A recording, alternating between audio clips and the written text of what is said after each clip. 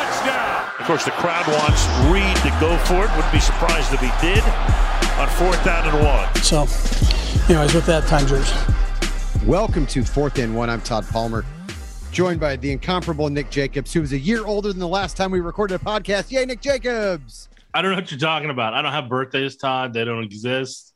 I have no idea what you're talking about. I saw a post with a picture of you as a child and Lynn Dawson on Twitter that that directly contradicts your assertion that you don't have birthdays. Just because you posted, just because you're not even mentioning you're the one that posted that doesn't. Correct. I did post it. Yes. Like you're trying to act like, well, you're trying to act like it's somebody in the know, and you're like, yeah, I am in the know. I do know when your birthday is. I don't get invited to your birthday parties, but I do know when the date of your birth is.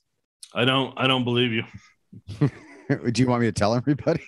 No, don't. Because then should I let Ben Neiman and Dan Sorensen know when your birthday is to see if they will send you cards? I doubt it. I think they're busy worrying about their own little worlds. You spoke into existence that Ben Neiman was going to get a roster spot somewhere. There you go. And Arizona look at him Cardinals, go. baby. He got one in Arizona. There you go. So hopefully Cardinals fans and Saints fans will be in your mention about what to expect from those guys. I hope not. I will encourage it. Is there, before I forget, is there anything you want to speak in existence this week? Well,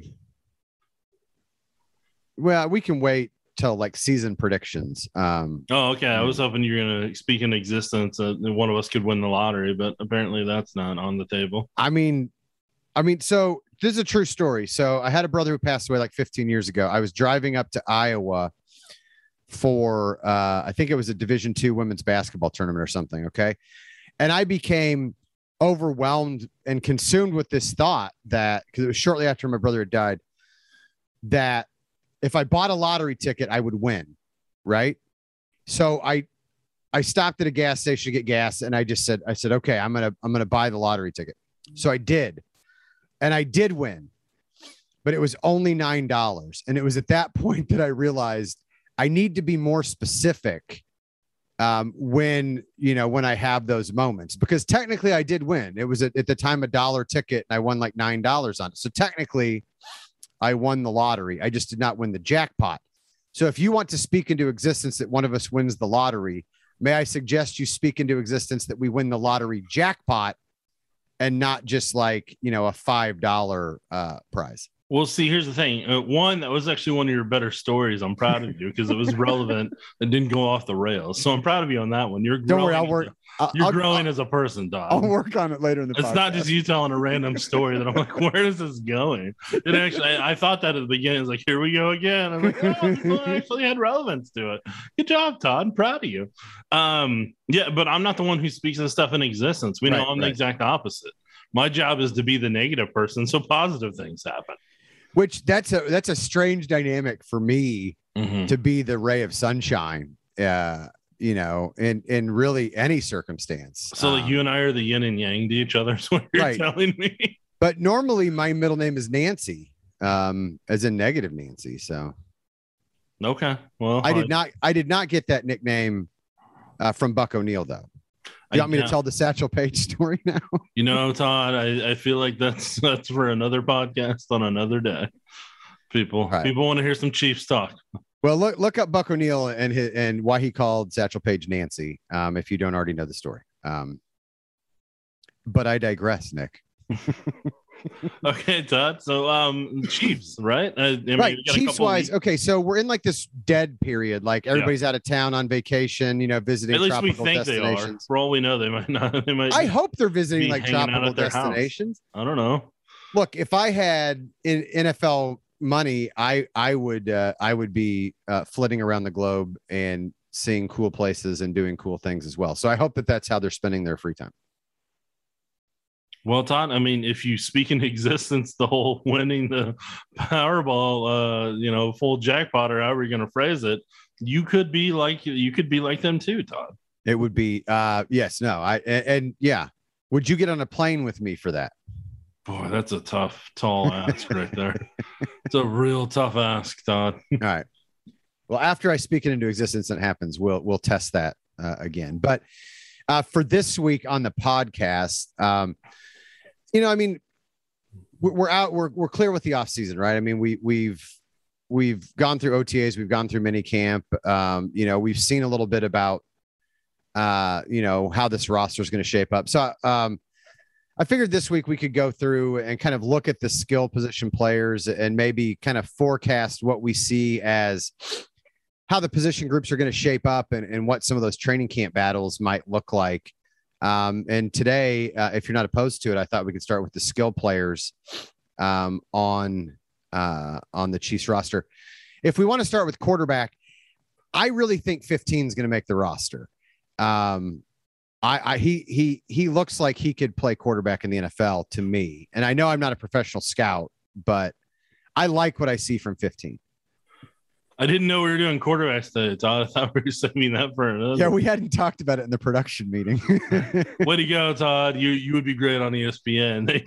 The producers put all this stuff together in their production meeting, and then Todd just sends their curveball to the left side, and ESPN that makes all those fancy graphics would be furious with you. Yeah, they're scrambling like, who's 15? The graphic designer would have spent weeks on end, or maybe a couple of days putting the little neat things they do together, and then you just throw them a curveball and you're like, no, we're going a different direction. Yeah, well, I got to do what I do. I got to keep people on their toes. Well, Todd, I think it's been a pleasure for this hypothetical opportunity of you working at ESPN. I expect the call any day. No, but I mean, look, quarterback, we don't really need to spend much time on. I mean, Mahomes and Henne, and then, Buechele as the third quarterback option. They've got Denny Crum in as the fourth quarterback in camp, but, I guess it's possible he could outduel Buechele, but I think the Chiefs were pretty comfortable with their setup at quarterback. But running back got a little bit more interesting when they brought Jerick McKinnon back. That's You and I both, when we talked about free agent signings, who to back in February, March, who to keep, who to move on from, both thought that they should bring back McKinnon. Once he got healthy and got worked into the offense, he looked really good late in the season and during the postseason. So, when did I say he would probably be back though? Right. Yeah. After mandatory minicamp. And ironically, he technically, I don't think he practiced either, did he? No, he signed near the end. He did not practice. He did sign before minicamp ended, but he was not out on the field going through the paces during minicamp. But Jerick McKinnon's back. Look, I think Clyde Edwards-Helaire and Ronald Jones are locks to make the roster. And it'll be interesting to see, with more targets available, how much more involved they get the running backs in the passing game this year. I mean, that was supposed to be a strength of Clyde Edwards-Helaire coming out of LSU when they drafted him in the first round. I like having Rojo there. He's a bigger back, but he checks all the boxes, in terms of pass protection, being able to run between the tackles. I think he's an upgrade over Darrell Williams in terms of that change of pace, bigger back. And then I think, Michael Burton's still there at fullback, right? So how do you see it shaping up? Because you got McKinnon, you've got Isaiah Pacheco, who they invested a draft pick in. You still got Derek Gore, who, he's a fan favorite, right? Because he's shined a couple times when he's gotten opportunities, late in games and stuff like that. But how do you see it shaping out with Pacheco, Gore, and McKinnon there kind of battling for that running back three spot? Yeah, that's where the intriguing battle is going to be whenever training camp rolls around. It's because, like you said, Ronald Jones is going to be their power back. He'll take over the Darrell Williams role in terms of power, run between the tackle style. He'll do more of that, not as much pass catching. We'll see how much they force him to do pass catching in training camp, where he's at from a pass protection perspective, because that'll decide those two things will decide how often he's out there on pass downs versus just true rundown, short yardage situation like LeGarrette Blount was at times, whether it was in Tampa or in New England. Clyde Edwards-Helaire is going to be more of your change of pace for the most part. You're curious to see how much they work him in the flats and screen passes and what he can do there and what style they're going to try to have him run, or they're going to try to make him balance between zone and just normal running, or is he going to do zone reads? What's he going to end up doing in that regard? How well he sees the hole this year is going to be a big one for him, because this is kind of, for Clyde, this is the year that kind of decides where his future goes. And, you know, I don't think he'll be out of the league after this year, but if he doesn't do well, I mean, Kansas City's got other options. They can go in different directions. They'll give him every opportunity as a first-round pick, but like this is kind of the year that kind of decides for him how things are going to go in 2023, 2024. Right, and they've got they're going to have a decision to make at the end of the year as to whether to pull the trigger on his fifth-year option, right, and lock that in, because as a first-round pick, they do have that option for 2020. He's under contract through 2023, but they've got the option to trigger the fifth-year option for 2024 by like May 3rd or something like. I don't know what the date is for next year. It's after the draft and right. A portion of May and maybe early June. Where's that draft going to be, by the way? Yes, I know it's going to be in Kansas City. Okay, I just want to remind people. Yeah, but then with the other running backs, I mean, Derek Gore, he was a lot of the change of pace. I mean, he looked better in games than he did during training camp and preseason there. I know he looked good against the threes, but there was a couple games where he showed some promise there. He didn't necessarily have the top end speed, but his ability to find the cutback lanes was actually very impressive. And the way he attacked the hole was actually impressive as well. It was one of the better ones on the roster last year. So that Ronald Jones takes away some of those reps. You're not sure if Clyde Edwards-Helaire is going to take away those reps.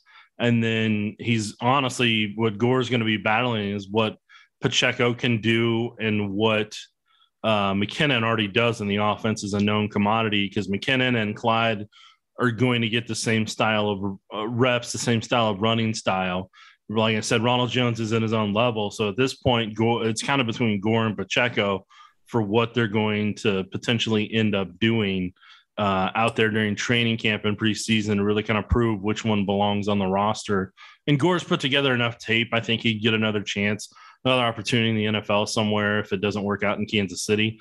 But the other thing and the other key factor, as always, is going to be injuries. Is there an injury that happens in training camp? Because all we just talked about is for naught at that point, but it kind of gives you an idea in terms of what they probably envision for each guy role wise. But the guys who are going to get more reps and get more opportunities are the guys who can either pass protect really well or work out of the backfield really well at that point. And then obviously also they have Fleet Davis as well, the running back. I mean, he would be kind of more of a practice squad type of player that maybe they see something there they would like to develop. But I personally, I don't think Pacheco's I don't think he's getting waived. I don't think he's getting put on the practice squad.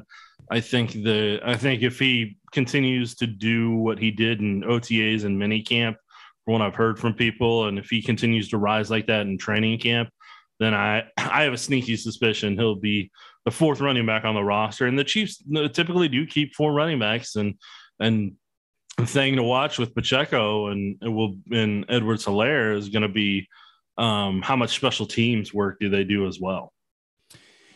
Yeah, and that's anytime you see a team invest a draft pick in a guy, there's a high likelihood they're going to be on the roster or at the very least on the practice squad like Cornell Powell was last year. So, I mean, yeah, I mean, I do think, but I don't think they brought Jerick McKinnon back without the idea that he could help this roster. Right. So it'll be interesting. I mean, because I mean, they're gonna, somebody's not making the roster out of that group. I don't think you could get McKinnon on the practice squad, although as a free agent and with the post-COVID rules, you do have some veteran exceptions, but I just don't see that happening. So I mean, if you have a practice squad candidate in there, it's probably Gore.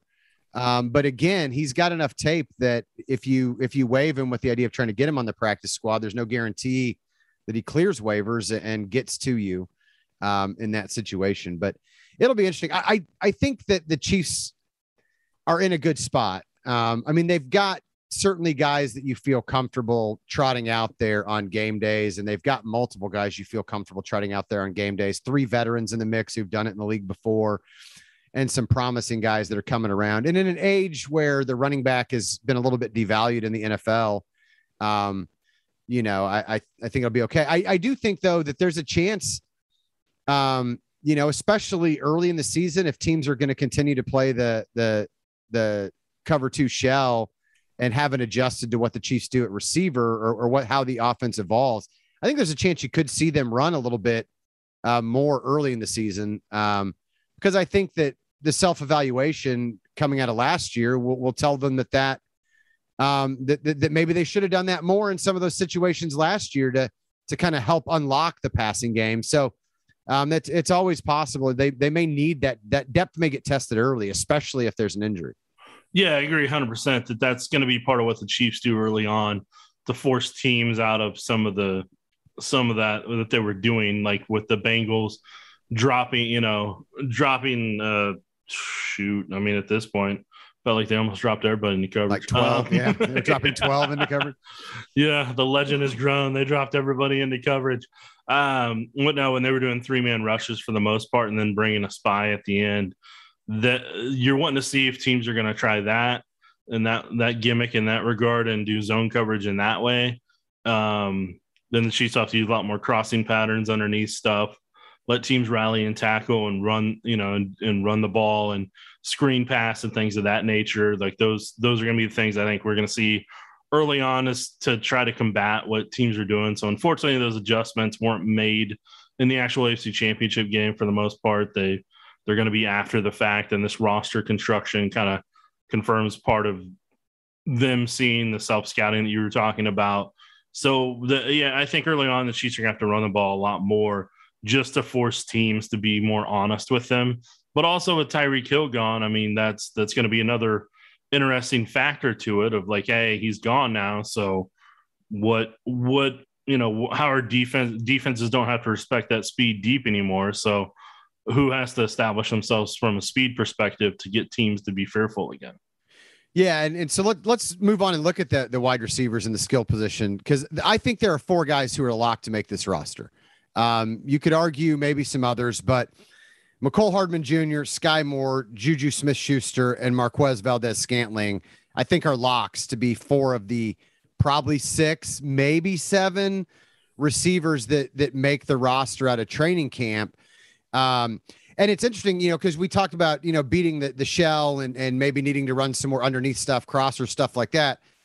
You've got Sky Moore and you've got Juju Smith-Schuster. You've still got Travis Kelce, who's obviously capable of working those intermediate routes. I think they've got some zone beaters built in.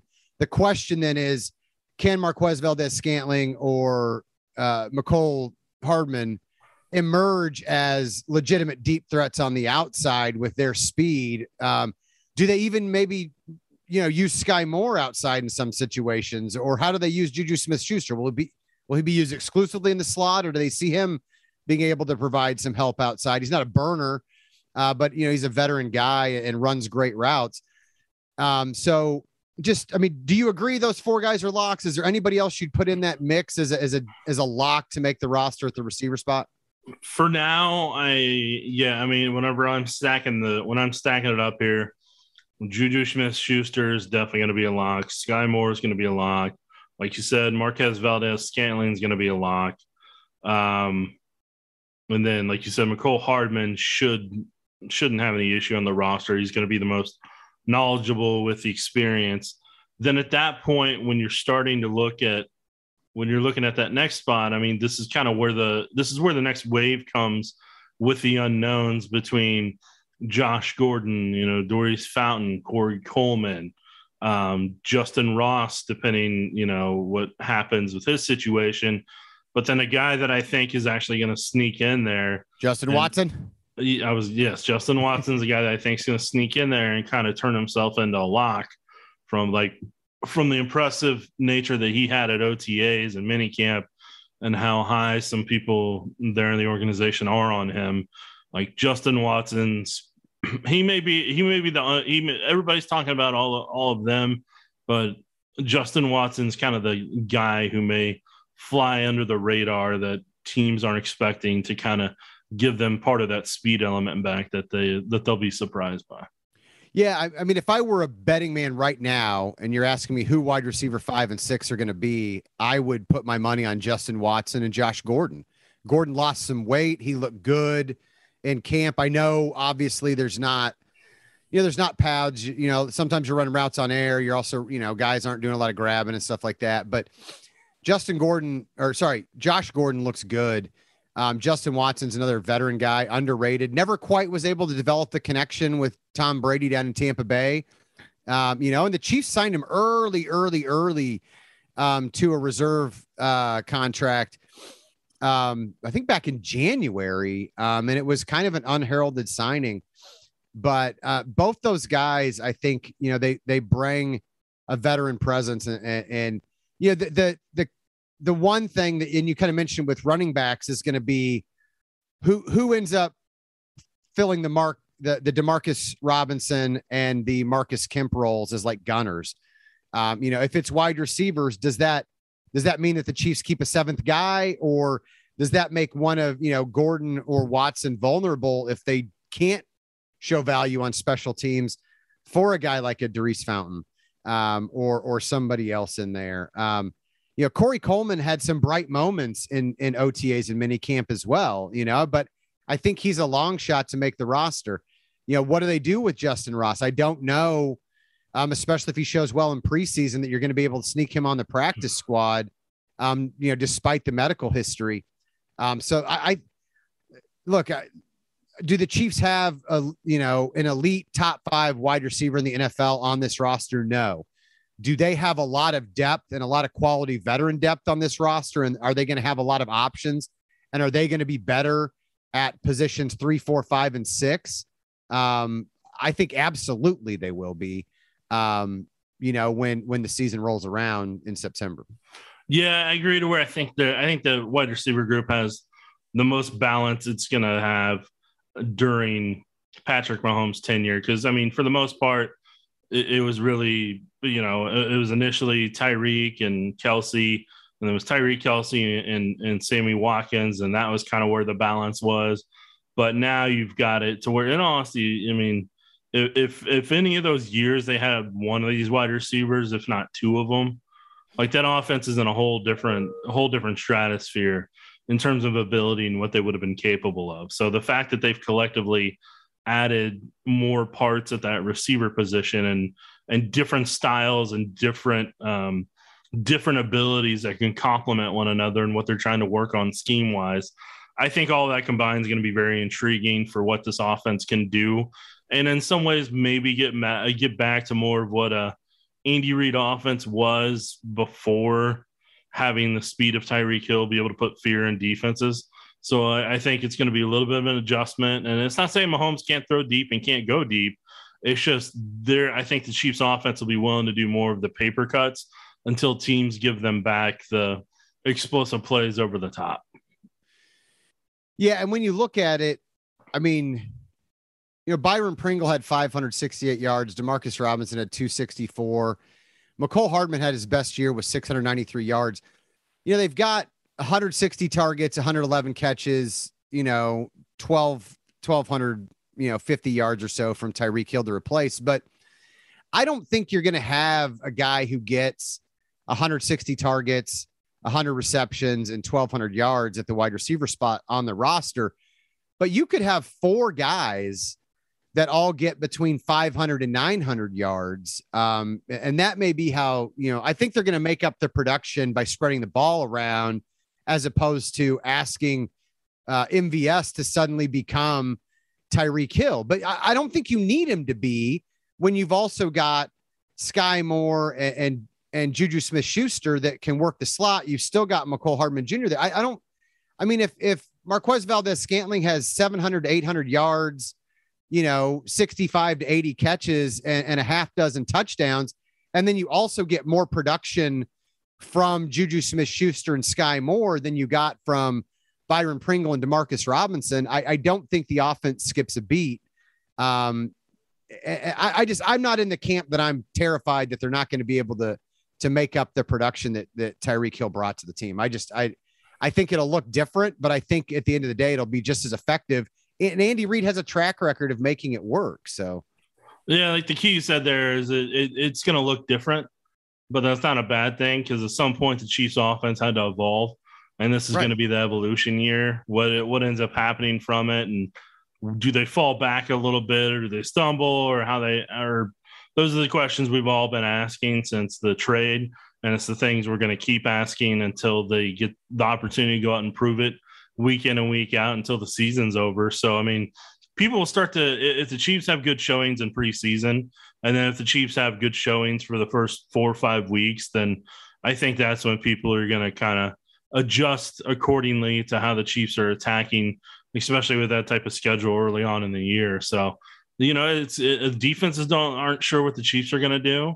Defenses aren't sure what the Chiefs are going to look like. And so, I mean, the reality of it is if they can get in sync with Patrick Mahomes and they have good chemistry early on there, you combine that with how well Andy does in the first 9 weeks of putting a scheme together before defenses can adjust and catch up. And the Chiefs can be in a good position as long as there aren't injuries. They can be in a really good position with what this offense can do in both run and pass. And I think that the important point there may be games where a team wants to scheme to take away MVS and they still want to play that too high shell and take away, the speed guys, the deep threats. Right.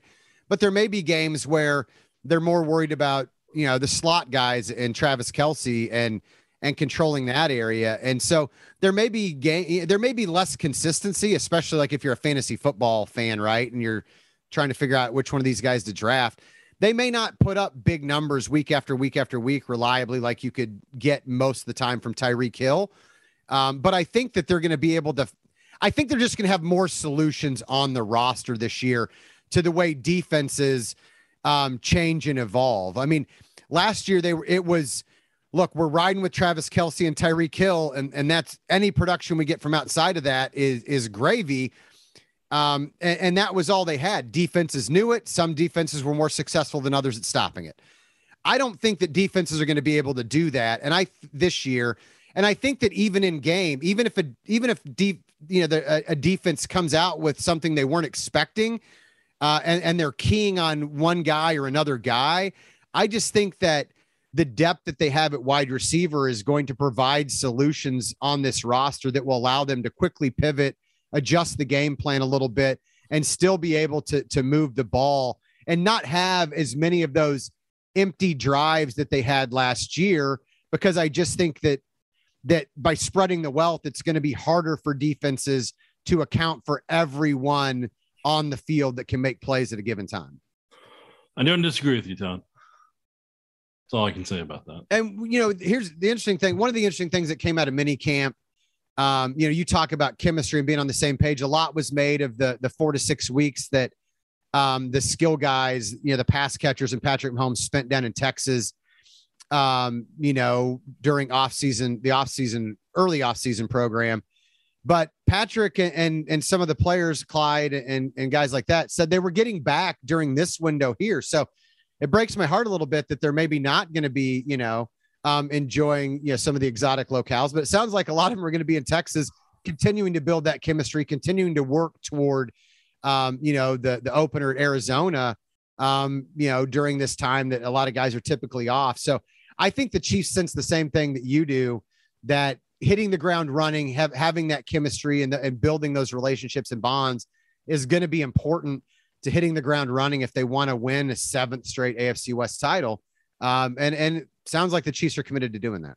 Yeah. And I have to preface this part right now, Todd. That doesn't mean that the players didn't go to exotic locations, because I have noticed on Patrick Mahomes' social media this week that he's somewhere near where there's an ocean and you would need a boat, or it looks like an ocean. Otherwise, it's the biggest lake I've ever seen that has very clear water. And if I remember correctly, it looked like Juju Smith-Schuster. Juju Smith-Schuster is current or was in Hawaii recently this week. So some guys are taking advantage of that. So it wouldn't stun me if they're kind of, hey, let's all take a couple weeks, reset, enjoy the 4th of July and everything. And then they try to do a couple weeks of work together, a couple days of work together on consecutive weeks or something. And then they kind of rest their bodies up for a week or two before training camp begins. Like that makes sense to me. If I'm them, kind of give yourself some weeks in between to heal up and kind of, so you go in without anything that potentially could, if you pulled a hamstring or something during one of those workouts, that you don't, those don't linger when you're going into training camp type of thing. Yeah. The other skill position I want to talk about a little bit was tight end. And, we talked about for special teams purposes, is it possible they'll keep a seventh receiver on the roster? Well, I think part of that comes down to what they do at tight end, right? Last year they kept four tight ends, and the natural, that means that they didn't keep as many receivers. And so, I mean, you've got those four guys back this year. Travis Kelce locked to make the roster. Blake Bell, I think he's the best blocking tight end they got on the roster. So I would say he's a lock to make the roster. They like Noah Gray, and they like Jody Fortson. Do you think they'll keep four tight ends again? And how much would an upset would it be if it's not those four guys I just mentioned, if somebody else were to work their way into that conversation? Yeah, this is one of the position groups that I'm really intrigued. Once camp starts to kind of see if Matt Bushman or Jordan Franks or Mark Vital or Vital, I'm not sure how it's pronounced at this point, but I'm going to say both just in case. I'm curious to see if any of those guys can kind of upseed maybe a Jody Fortson or a Blake Bell, because I think Kelce and Noah Gray, I think they're making the roster no matter what. And I think Kelce is going to have a heck of a week with tight end going on. So I'll be curious to see how, after all the videos come out on that one, once that's all wrapped up. And then I'm expecting to probably see Kelce and Mahomes again at Lake Tahoe, which will be some point middle of July. Boy, I tell you what, if Mahomes really wanted to have fun and have a bonding experience, he takes all the skilled guys that are coming to work out with him, and they all go with him and Kelce to Lake Tahoe. Yeah, for that golf tournament. I think the guys have a lot of fun. They could be in the cheering section for Kelce and them. I actually think I think that would be a really smart team bonding experience for those guys to potentially do all that together. I don't know if they'd have enough room, and logistics wise, I don't know what that would be, but I don't know. I think it could be a good team bonding trip if they did something like that together collectively. But who knows what they all have going on family and schedule wise, since it's kind of going to be their last month coming up here. It's less than a month now till training camp arrivals for some unofficially. So, that'll be intriguing in itself. I mean, yeah, I think a lot of it comes down to, is Blake Bell still able to kind of be as dominant as he can be as a pass and run blocker? Because if he is, then he takes a lot of those reps up for Kelce, to where Kelce can either get off the field and kind of save him over the next couple of years on kind of like a pitch count in that regard, or a snap count from an NFL perspective, and kind of help increase his longevity by not putting him out there for every single snap of a game. And him also not having to block is going to be crucial going forward to keeping him on the field and available to really kind of end his Hall of Fame career really strong here, and kind of help build those numbers up over the next handful of years.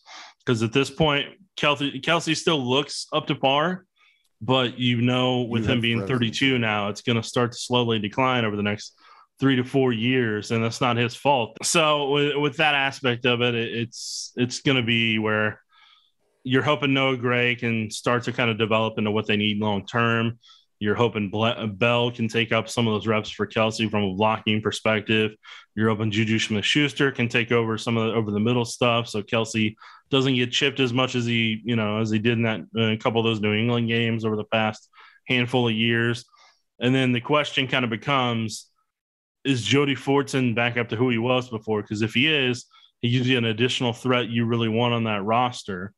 Or is there another guy between the three that we talked about with Franks, Bushman, or Vital that can kind of potentially move into that role and kind of upseed Jody Fortson coming off the Achilles? So, I mean, how Fortson responds coming off the Achilles injury, that's going to determine to me if they keep the fourth tight end or if there's somebody that can kind of supplement that. But, yeah, I mean, I think it's going to be – I mean, we'll end up adding the numbers up before training camps. I'm sure you and I will do articles, but it'll be one of those aspects where, like, hey, how many – what's the max number they can keep at each spot? Can they keep 7 at receiver? They got to keep 6.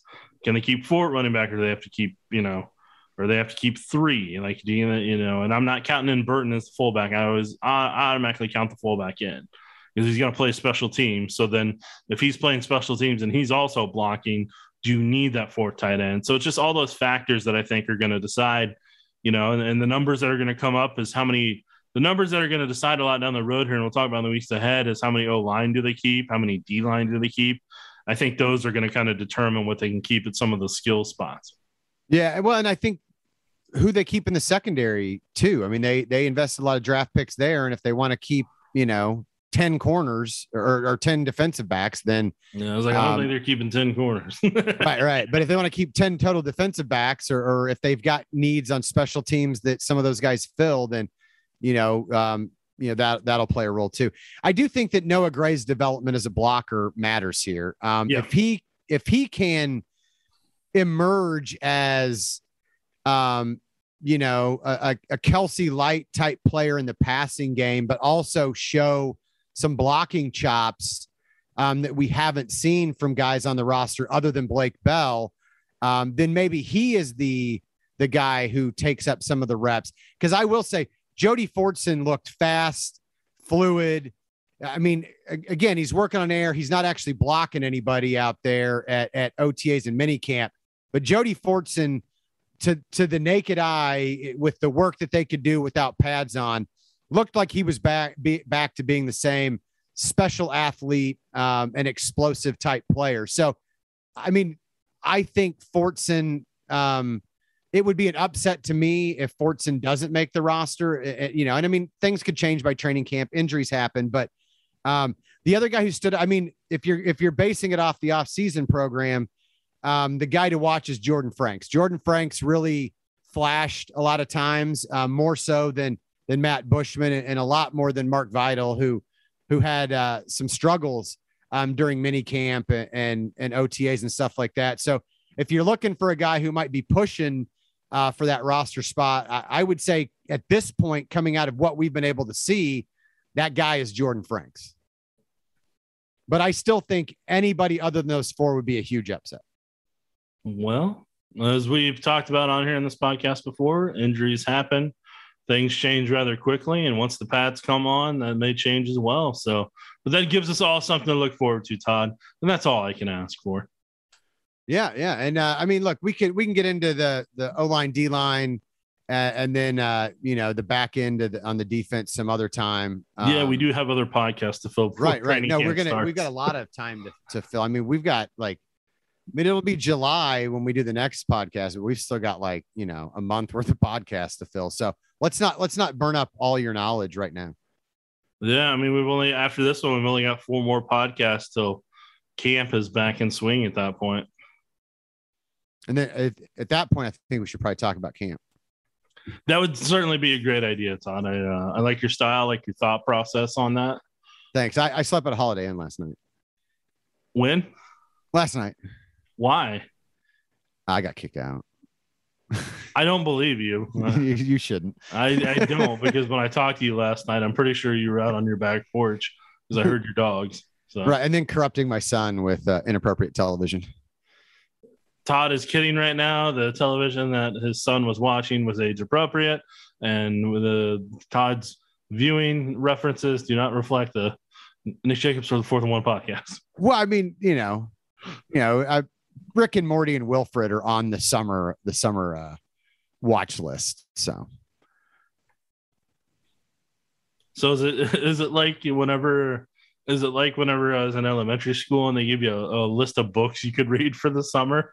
For you, it's a list of TV shows that kind of that I can watch with summer, that I can watch with my teenage son. Yeah. I mean, some of them,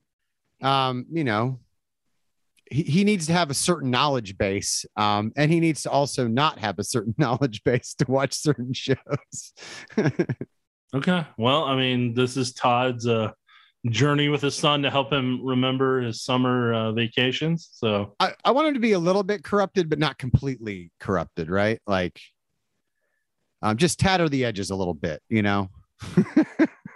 I don't know what Todd means by any of that, but I want to say that this feels like a great stopping point for the 4th and 1 podcast this week. All right. Well, that's fine. Speaking of kids, take care, kids.